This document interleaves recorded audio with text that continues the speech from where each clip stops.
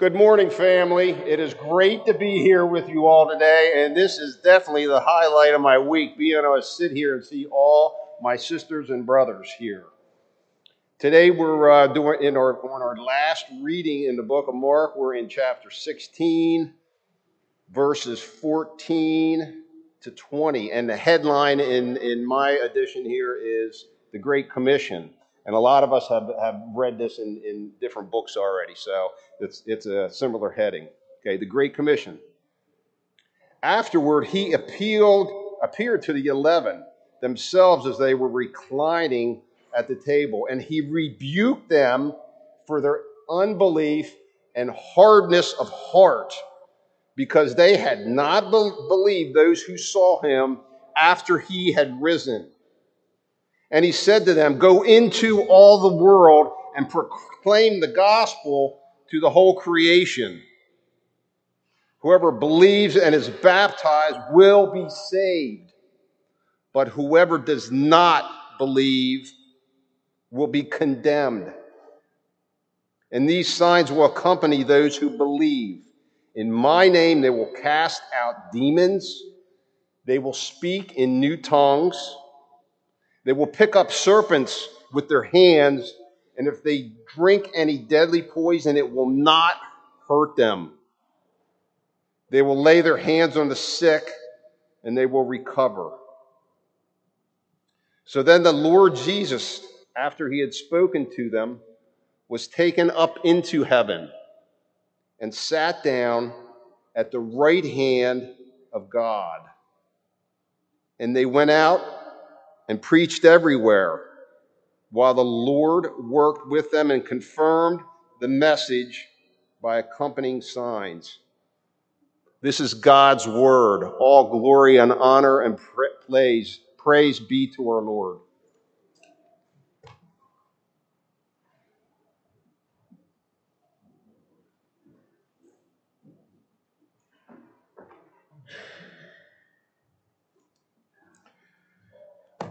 Good morning, and thanks for being with us today. This is the last week in the book of Mark, 92 weeks. 92 weeks that we've been here. So what did we calculate that? Is that 1 year and 9 months? Is that what the number was? Something about that. Yeah. So we come to this conclusion, and it's just such an odd place to conclude as we started last week. Because it's the disputed longer ending of Mark, I'll do a little bit to introduce that to you guys that weren't here last week, or maybe didn't hear last week's message.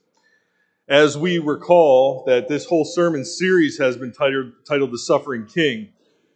The title of this for today is The Intercession of that King. This longer ending of Mark, we have chosen to preach through it. Number one, it's in all your Bibles. Number two, it's also bracketed out as indicating that it's the longer ending and disputed ending of Mark that is not in the oldest manuscripts that is there. We choose to preach through it because it's been used since at least the 2nd century. It's been known about.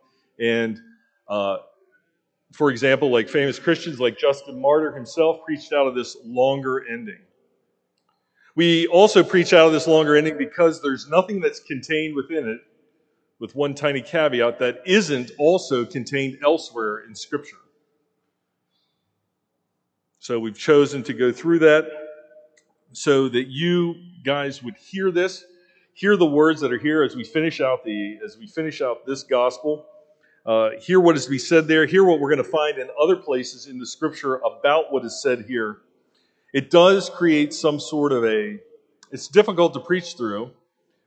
From the fact that, number one, the readers of the original Gospel of Mark didn't have these words. This was added by somebody else somewhere along the time with that effort, as we talked about last week, to harmonize this Gospel with the other Gospels. They didn't necessarily like the clipped ending of Mark, where it ends in chapter 8, where it says that the women, they went out and fled from the tomb, for trembling and astonishment had gripped them, and they said nothing to anyone, for they were afraid. You can see how a person reading this that would know the other Gospels, where these words and this longer ending are taken from, how they would see that and say, man, I just need to clean this up a little bit. I need to bookend this a little bit more. I need to show what the other Gospels did. From a place not of nefarious means, but just because they wanted it to sound more like the other ones. It's obvious that the person that added this longer ending was familiar with the other Gospels, Matthew, Luke, and John. Because that's where these things are mainly drawn from. We will see today that there's some drawing that comes from some of the epistles too. So the letters that were written. So we can kind of vector in on the time frames also. We can see that the Gospels and the epistles were written at a very early date as witnesses to the risen Lord and the foundation of the church. Last week, we had spoken about the disbelieving or doubting disciples. Disciples who had heard from both Mary Magdalene and then Cleopas and his traveling companion that they had seen the risen Savior. When they had spoken with Mary, they refused to believe what she said. They refused to believe that she had seen the risen Lord. When Cleopas and his friend came back, they had been traveling towards Emmaus. We can read about that. The detailed Lucan account of that in Luke's gospel. When they had encountered the Lord on the way to Emmaus, we remember that Jesus came up to them and said, "What are you discussing?" And the incredulous nature, they said, "Where have you been? How could you not know what has happened in Jerusalem these days? That this Jesus, great in deed and teaching, had been crucified by the Jews. That he talked with them and explained the prophecies out of the Scripture about himself and then revealed himself to them while they were eating." They stopped their journey towards Emmaus and immediately came back to Jerusalem to tell the disciples. We can envision them pounding on the door where the disciples were hiding for fear of the Jews, it tells us. We can envision them pounding on that door. "Let us in, we have this news to tell you." And yet they also refused to believe what Cleopas and his friend said. We talked about how this was falling within the witness of the Scripture, that they had 3 witnesses here to verify something that occurred. We know from the Old Testament that to have that number of witnesses is to see what they are testifying to is true. Yet they didn't believe. They had to see with their own 2 eyes. They had to see the marks on the hands and the feet and the side. They had to be with Jesus themselves or they wouldn't believe. Which leads us to verse 14 of Mark chapter 16. 14, it says, afterward, so after those events that occurred where the witnesses had testified to the disciples, afterwards, he appeared to the 11. Judas is gone. Judas is dead. Judas has hanged himself. It tells us that he was hanging there long enough that when it fell from the rope into that field, that he burst open, the Scripture tells us. Judas was not one of the believers. Judas had been with them, acting like a believer, but was not one of them. He would be one of those that John would speak of, that looked like one of us but left us, which demonstrated that he wasn't one of us, that he never was one of us. Judas, who was more interested in the money than the message. Judas that thought that some sort of a political upheaval would bring about the salvation of Israel, not the true salvation that they needed, which was the salvation from the punishment of their sin.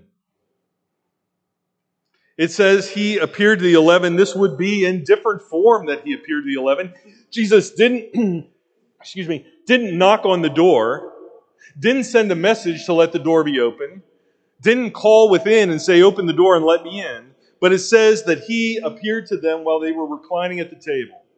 Remember the low tables that they have in the Mideast that they eat off of, generally leaning back on pillows or whatnot.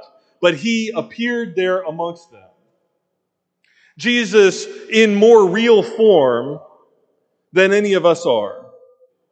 Jesus in as real and as physical as you can be, not bound by earth here. We remember that the tomb itself, that the stone was rolled away not to let Jesus out, but to let the women see in. Jesus was no longer bound by these things as they were.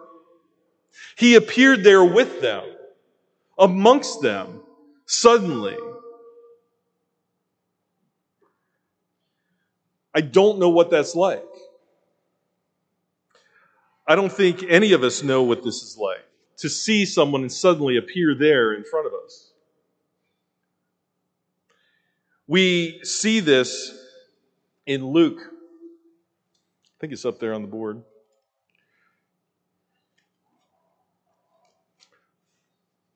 Luke chapter 24. And we start in verse 36 where this picks up from. It says, and this is that retelling of Luke. Remember what I said, whoever wrote the longer ending apparently knew these other Gospels, had read them or had heard them. It says, while they were telling these things, while the disciples were discussing the events, while they were discussing what they had heard, he himself stood in their midst and said to them, peace be with you. So the hopeless disciples, the ones who refused to believe, the witnesses that they had occurred, Jesus is suddenly there saying, peace be with you. Jesus in a different form, not in the bloodied, crucified Savior form, but now in the risen form, in the resurrected body of our Lord and Savior. They certainly know immediately who he is, so we can assume from this, it says in there that we, when we are resurrected, we will be like him. In other words, we will be recognizable of who we are. People will know who we are in that resurrected form, like they know who Jesus is. They weren't surprised to see a form in front of them they didn't recognize. Verse 37 says, but they were startled and frightened and thought that they were seeing a spirit. You see, spiritualism at this point in time is not out of the ordinary. Everybody believed in spirits back in this point in time. You had all sorts of pagan religions that believed in spirits. You had Jews themselves that believed in spirits.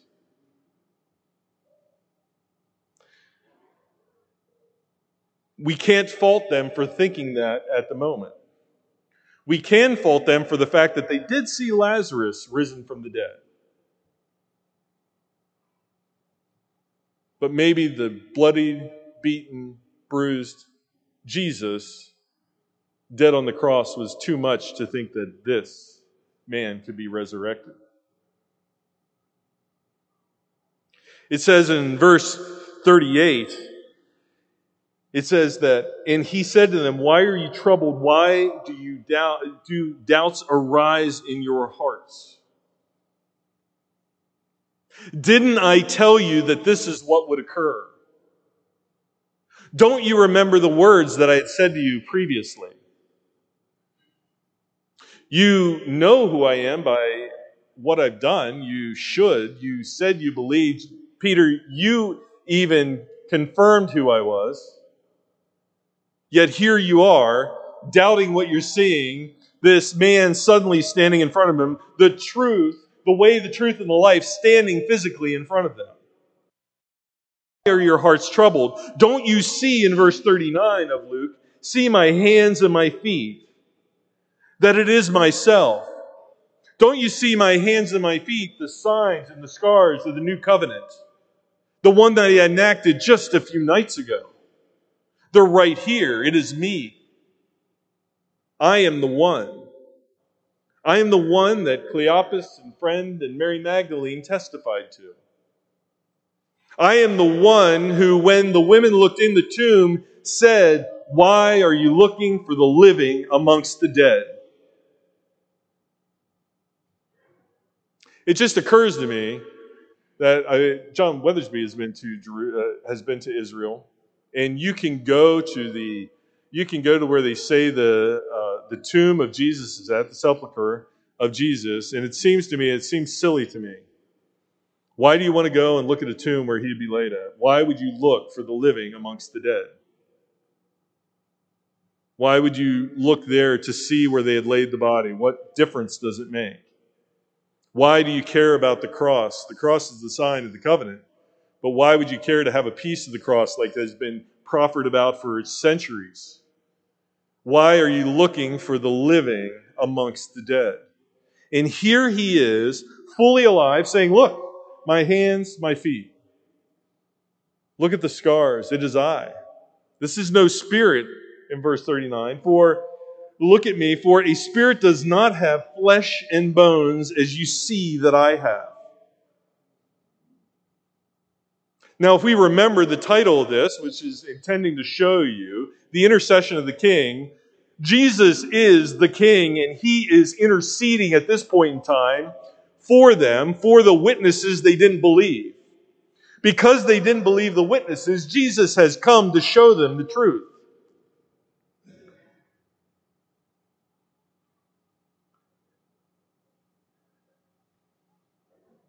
"See my hands and my feet, that it is myself. Touch me and see. For a spirit does not have flesh and bones, as you see that I have." And when he had said this, he showed them his hands and his feet. Their immediate reaction in verse 41, and we will get back to the verses in Mark, the truncated verses in Mark. In verse 41, it says, "While they still could not believe it because of their joy and amazement, he said to them, 'Have you anything here to eat?' And they gave him a piece of broiled fish. And he took it and ate it before them."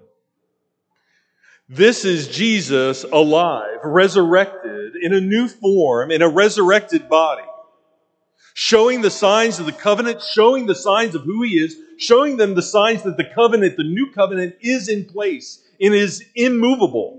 The new covenant is unchangeable. The new covenant is from God. The risen Savior in their midst. Don't be afraid. Look, it is me, the one who told you that would rise again. He eats. The truth is that he is alive, and as that Greek term is, in morphe, a new form. A new resurrected form. A form in which Peter, James, and John had a slight view of on the Mount of Transfiguration. The Lord of life is alive. Now, if we turn back to Mark 16, verse 14, I stopped at the semicolon, I believe it is in your scripture, and it says, and this is only contained here, only contained in the book of Mark, and maybe we can get behind some of whoever added this into the Gospel of Mark, of what they were at. We don't want to do too much speculation. And it says, "And he," Jesus, "reproached them for their unbelief and hardness of heart, because they had not believed those who had seen him after he had risen." Only found here, and isn't it fascinating when we think about this, that Jesus is reproaching them in this passage, in part B of this verse. He is reproaching them for exactly what they will need to do when they go out and proclaim the gospel. They will be the witnesses that will testify to the risen Jesus, who the people, like ourselves, will not see. They were not given the gift of first view of the resurrection. Mary Magdalene had that. The ones who were with him day and night for 3 years weren't the first to see the resurrected Christ.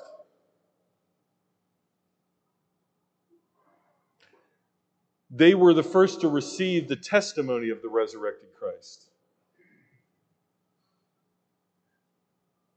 Now, Jesus in his intercession here, showing up there to show them who he is, we get this image of that he has reproached them. Why didn't you believe these witnesses? There was more than enough with regard to Jewish law. Why were you so hopeless? We talked about in Sunday school class today that when we have Christian hope, it isn't the wringing of hands that maybe something will happen. Our Christian hope in the risen Savior is one that it has not only already happened, but it is happening as we speak. Blessings upon blessings, hope upon hope, no doubt within that hope. Any doubt that we have comes from a place of disbelief that is within us, not within our risen Savior. Jesus solidifies this by appearing in human form, in fully resurrected form, showing them the signs of the covenant, eating with them here.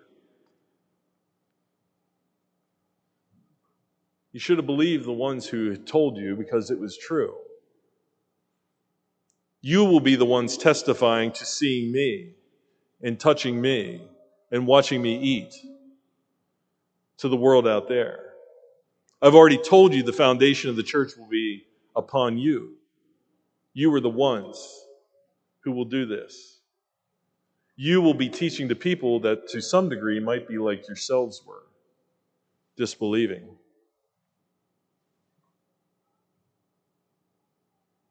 Verse 15 tells us, and he said to them, "Go into all the world and preach the gospel to all creation."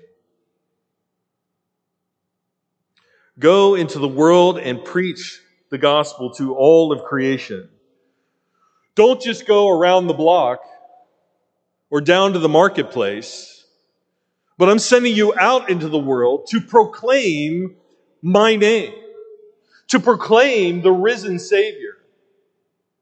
I'm sending you out in my stead to do these things. You are to go out and to witness to others what you have seen. This is the retelling of Matthew chapter 28, verses 19 and 20.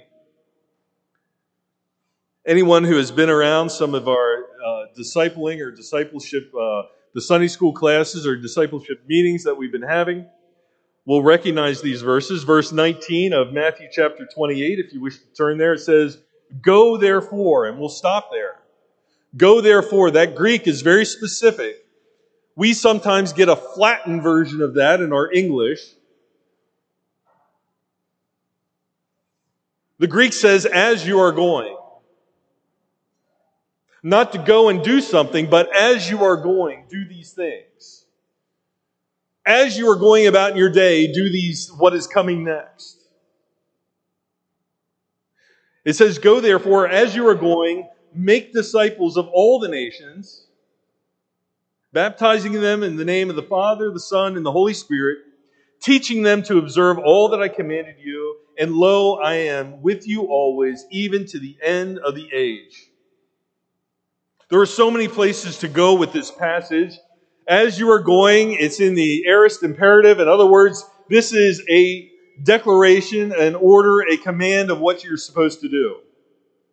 There's no option. There's no part B. There's no other thing you can do. This is the thing you are to do. Go and make disciples. Or as you are going, in everything that you are doing, making disciples of all the nations, baptizing them in the name of the Father, the Son, and the Holy Spirit. They are to build the body of believers. They are to build the church.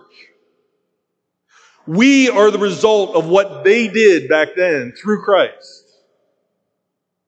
We are the result of what they did so long ago with Christ working with them. It will say in Mark, in what it says in verse 20 here, always. Not of their own accord, but Christ in them, the Holy Spirit in them, guiding them and instructing them, interceding in their lives for them. It is a must-do.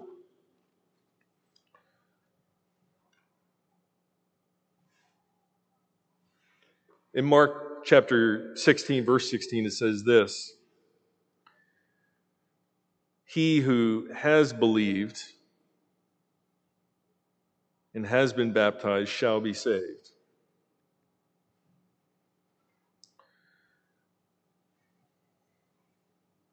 So they're to go into all the world and proclaim the good news of Jesus, the risen Savior, the way, the truth, and life, the only way to salvation. Two types of people we've talked about many times before. There's the saved and the damned. There's those that are saved to eternal life and those that are condemned to eternal punishment. Hell is a real place with real people suffering real punishment. It isn't an abstract idea. It is the thing that Jesus talked most about. We should pay attention to that. He sets it forth here. He who has believed and has been baptized. Now the key here is that baptism isn't magic water. Baptism doesn't give you something that the Catholic Church would indicate that it does. That they sprinkle magic water. I unfortunately witnessed this at one point in time. It made me sick to my stomach, where they sprinkled water on somebody and they said, "You're in." That were the words that they said. It was embarrassing. It isn't the way it works. Baptism is that public confession of what you believe. It isn't magic water that saves you. There's nothing magical about it. In a couple weeks, we're going to do baptism here.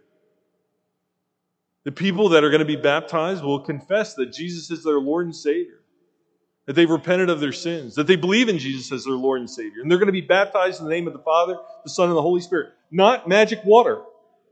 But they will descend in the water in death and rise up again to demonstrate their new life in Christ. Jesus is saying here that they are to go out and instruct and disciple people that they believe. And that those people that believe will be baptized. And make the public confession of that.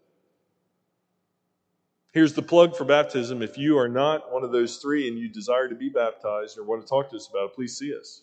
Please see either myself or the other John here to talk about that. That will be on the 22nd of August, is when we're doing it in the short term right here.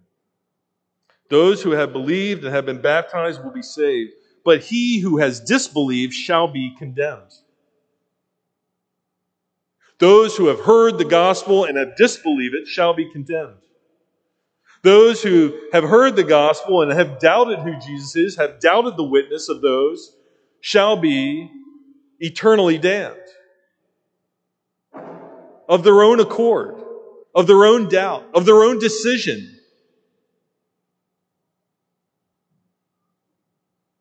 Because they've chosen to disbelieve. They've chosen to disbelieve the good news, the great news, the finished work of the Savior. They've refused the hope that is true and is real and is finished and is happening. It is the thing that we can hold on to, which is the anchor of our soul, Hebrews chapter 6, verse 19, the anchor of our soul that penetrates behind the veil, that we are locked into through Jesus, that we cannot be separated from.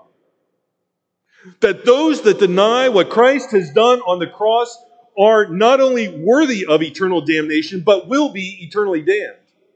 To deny the Son is to deny the work of the Godhead, of the triune God, and is to put yourself in eternal suffering and damnation. If I, as a believer, knew that behind that door there was a pit that fell for 100 feet, and that if you went through that door, you would fall into it, if I don't warn you about that and said, whatever, if you want to go through the door, just don't knock, whatever. What does that say about me as a believer? But if I know that the case for you is that you will be either in eternal bliss with glorifying God or in eternal damnation and punishment, I certainly better tell you. I certainly better make it clear. Jeremiah, the watchman on the wall, right? This is Jeremiah, right? I think so, yeah. Jeremiah, where he says, the watchman on the wall. If you see the enemy coming and don't warn the city, then the blood of those who are killed is upon you. These disciples are sent out into the world to give this message of eternal life, of the living water that is given. The living water that never runs out. If this isn't up there in the scripture, turn to Psalm chapter 1. Psalm 1. Psalm 1 verse, check this out. It's just awesome. This is the message. This is the gospel message. We see it in a short form here in Psalm chapter 1. Verses 1, 2, and 3. How blessed is the man who does not walk in the counsel of the wicked, nor stand in the path of the sinners, nor sit in the seat of the scoffers. But his delight is in the law of the Lord, and in his law he meditates day and night. He will be like a tree firmly planted by streams of water. This is the person who believes in the gospel, in the hope. An unmoved tree. That the water is constantly there. That there is never a drought. That there is never a doubt of what will happen. That you are firmly affixed and planted in the being and nature of the Lord Jesus Christ. This is the gospel. That means to deny that is to be in eternal hell, where you will be condemned by what you have chosen to disbelieve.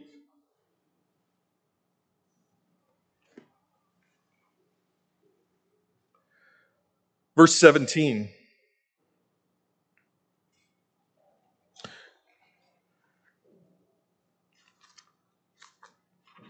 Just think about this. Jesus has interceded,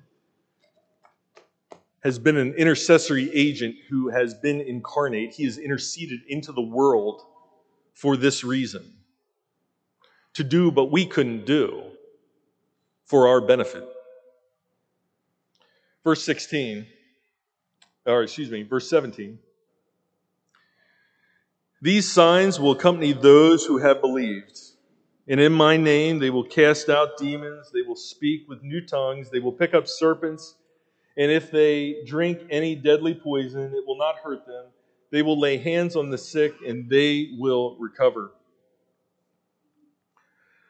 Now, I don't know what sort of experience any of you have with other churches, or charismatism, or Pentecostalism. I don't know if you have family members like I do that practice such things. Toes will be gladly stepped upon right now. I'll just say right now, Pentecostalism is an aberration of anything of Christianity that it should be. It is man-centered and it is godless in what it does. I mean, I'm just going to tell you, that's the way it is. It is man-centered. We're going to go right into speaking in tongues. It is one of the most false things that could possibly be out there. This is a thing that was unknown in the church until the late 1800s. There is 1,800 years of church history where there is no knowledge of speaking in tongues. There is nothing about it in the scripture. When they say it here, when they talk about it here, it is for a specific time, in a specific place, for the building and the foundation of the church of God. And it happens in the book of Acts, and it happens with regard to foreign languages being understood. The scripture in Acts talks about glossia and dyslexia, which both refer to foreign languages that are understandable by people that understand those foreign languages. It is not this false gibberish that occurs at a given time when somebody can specify it in these Pentecostal charismatic churches. It is for a specific time and for a specific place that shows the judgment of God upon a specific people. Turn with me, if you will, to Deuteronomy chapter 28, verse 49. I'm sorry if I'm a little emotional about this, but it just drives me insane, this stuff. The Bible is enough, people. You don't need these crazy things that you need to do. The Bible is enough. You need nothing else. It tells you who your Lord and Savior is and who and what your Lord and Savior does. Deuteronomy chapter 28, verse 49. The Lord will bring a nation against you. This is a judgment against Israel. Will bring a nation against you from afar, from the end of the earth, as an eagle swoops down, a nation whose language you will not understand. Speaking in foreign tongues is a judgment when it occurs on the day of Pentecost. When it occurs in Acts chapter 2, is a judgment against the nation of Israel. That shows that since they have not received the message, the Gentiles will.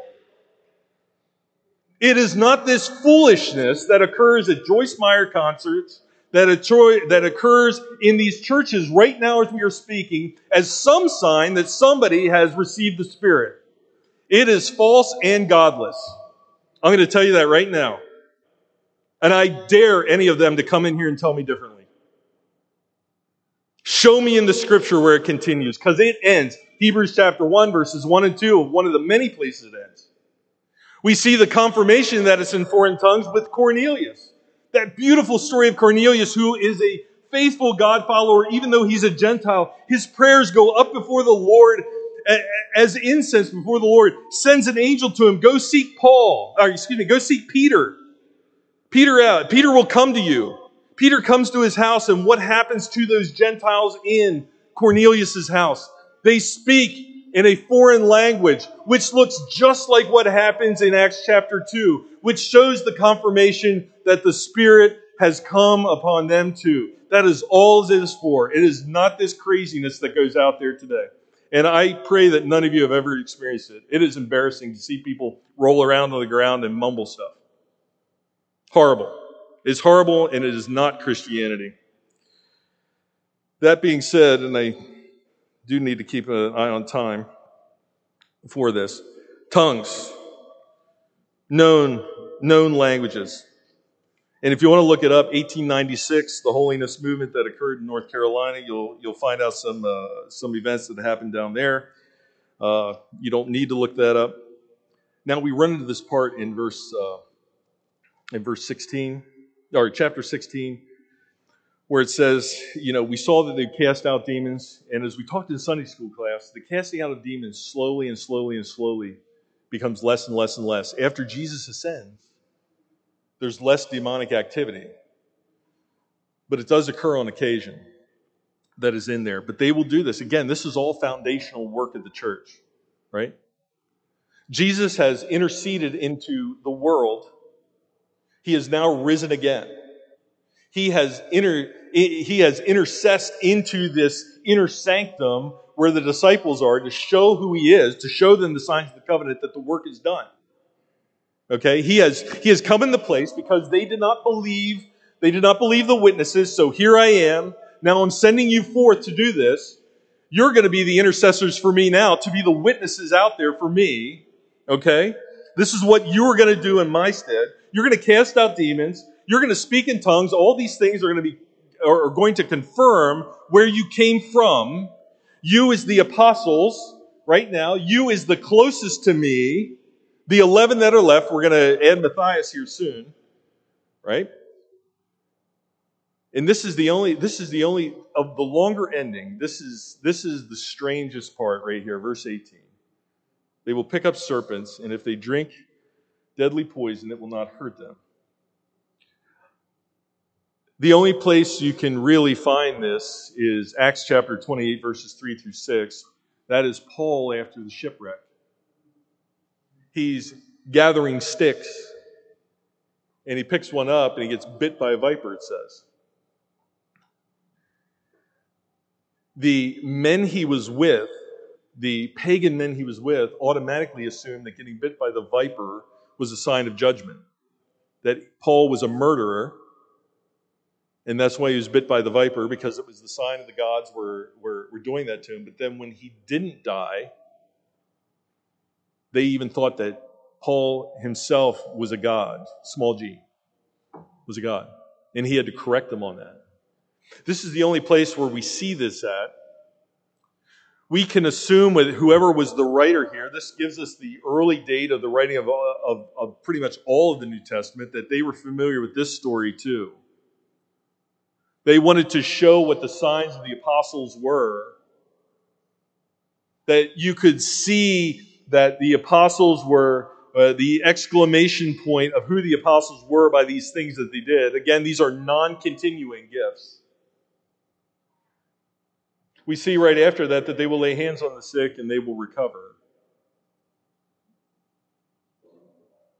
And we know that occurred. We see that throughout the book of Acts, even to the point that one of the handkerchiefs or a piece of the cloth that Paul had, when they touched it, they were healed. Remember, not from Paul. Not because of who Paul was, not because of who Peter was, not because of who any of them was, but because of the Lord working in them, intercessing through them, right? Demonstrating who they are.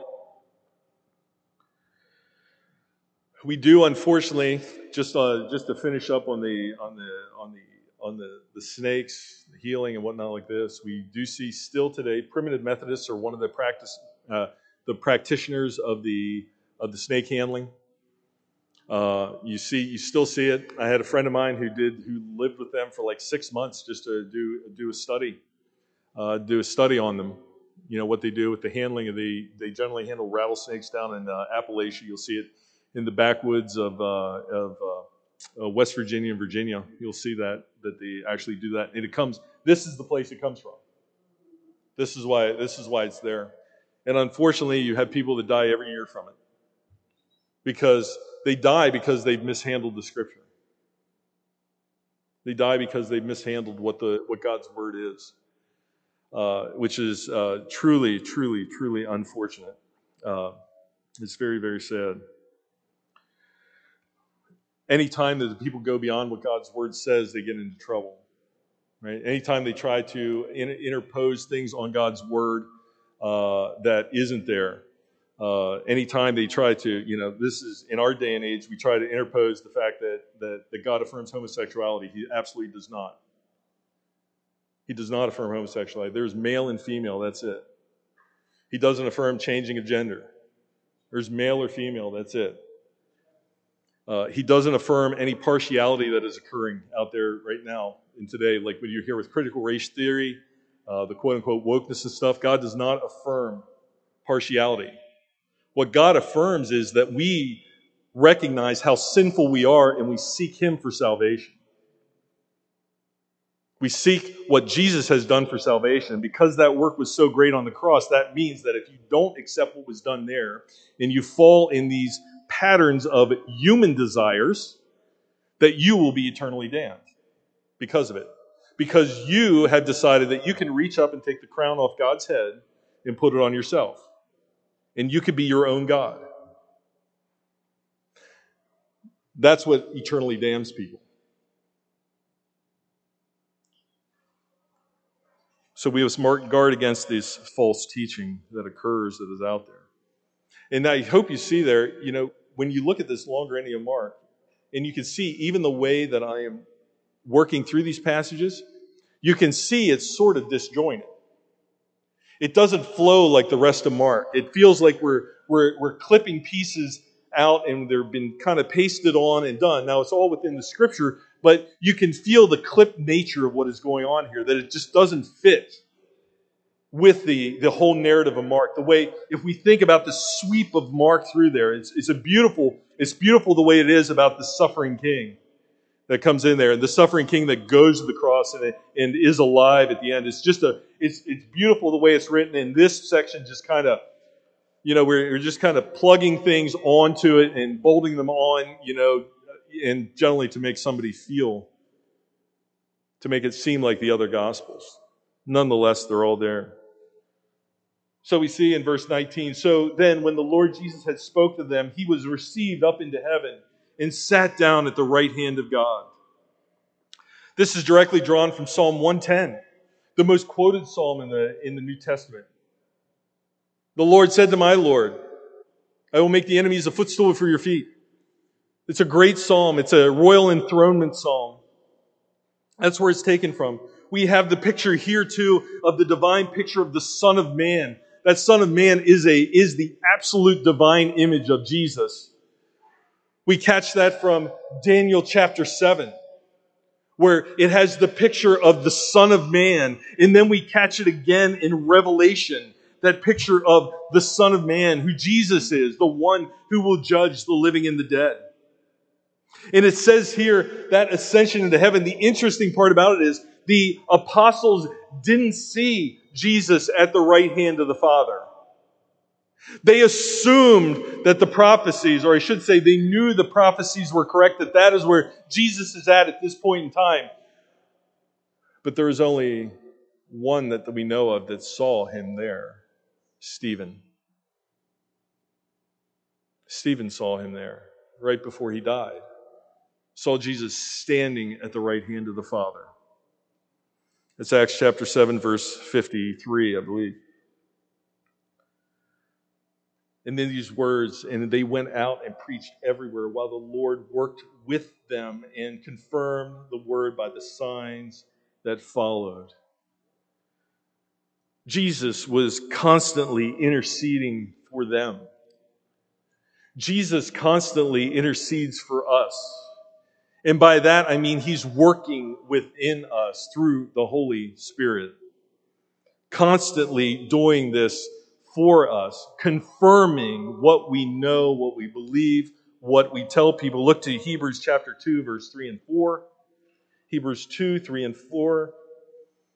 It says this: how will we escape if we neglect so great a salvation? You know, the funny thing was, I wasn't even thinking about that when we talk about eternal damnation, but right, when we neglect the salvation that was given, damnation is what comes. After it was at first spoken through the Lord, it was confirmed to us by those who heard. Verse 4, God also testifying with them both by signs and wonders and by various miracles, by gifts of the Holy Spirit according to His will. That the Spirit testifies and validates what the Lord has done on the cross. That we see in Hebrews chapter 7, verse 25. Therefore, He is able also to save forever those who draw near to God through Him, through Jesus, since He always lives to make intercession for them. We see Jesus has interceded upon the earth.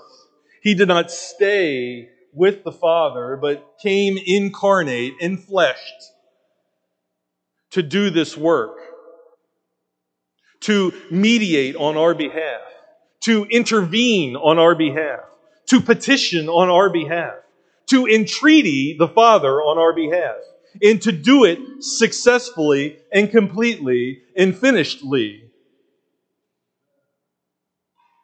He did it. Done and over with. He interceded with the disciples there and their disbelief. You see, they were not alone, and neither are we. Look at John chapter 16, verse 5 through 15.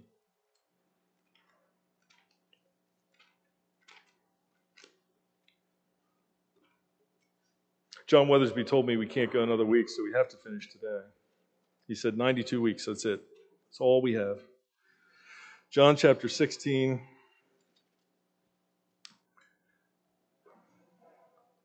verse 5, it says, but now I am going, this is Jesus speaking, but now I am going to Him who sent me, and none of you asked me, where are you going? But because I've said these things to you, sorrow has filled your heart. But I tell you the truth, it is to your advantage that I go away. For if I do not go away, the Helper will not come to you. But if I go, I will send Him to you. Jesus always interceding on our behalf. It is not up to our own abilities. It's what He does.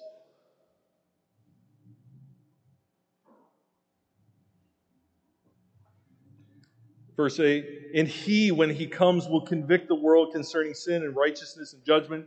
concerning sin, because they do not believe in me, and concerning righteousness, because I go to the Father, and you no longer see me.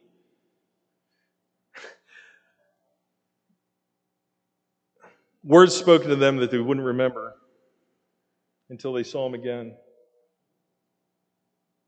And concerning judgment, because the ruler of the world has been judged. I have many more things to say to you, but you cannot bear them now. But when he, the Spirit of truth, comes, he will guide you into all truth, and he will not speak on his own initiative, but whatever he hears, he will speak, and he will disclose to you what is to come. Consistently in our lives, never without us. That's why it's foolishness to pray for believers that the Spirit will be with us today. As believers, the Spirit is with us automatically. He will glorify me, for he will take of mine and will disclose it to you. And all things that the Father has are mine. Therefore I said that he takes of mine and will disclose it to you. This is what Jesus does. This is what Jesus does in our place. Remember, mediator, intervener, petitioner, and treatier. Interceding for us, intercessory prayer for us at all times. And when he does this, John chapter 17, verse 17, in the midst of the true Lord's Prayer, that is his prayer, he says this, sanctify them in truth, your word is truth. You see, this is what you need. You don't need to be falling down the floor, rolling around, mumbling things that make no sense to anybody, except for the people that lie that say they make sense to them. You don't need to handle snakes. You don't need to lay hands on people and think that you have the gift of healing, because any healing that comes from the Father, comes from God. He chooses to heal who he chooses to heal. There are no gifted healers anymore in this world. You need the Scripture, because the Scripture will sanctify you in truth. The Scripture will tell you who your Savior is, who your Lord is. It will also tell you the consequences of denying who your Lord is. Repent and believe. So our suffering King that this series started out is now the enthroned King. The one who sits on the throne of Hebrews chapter 7:25, entreating for us, interceding for us, praying for us. Eternity is coming. Steve Lawson would say, death is looming for all of us. We need to make certain where we stand on the issue of Jesus, of that suffering King, of that interceding King. We need to know for certain. We need to take it seriously. We need not to assume. Because I will tell you this, if you're sitting there thinking to yourself, I think I'm a Christian, you're probably not. I think you need to talk to somebody about what it means to be a Christian, what it means to be a Christ follower, what it means to know Jesus as your Lord and Savior. Because there's no halfway to Jesus. It's either he is your Lord and Savior or he's not. So please, please, please, please don't leave here without knowing that.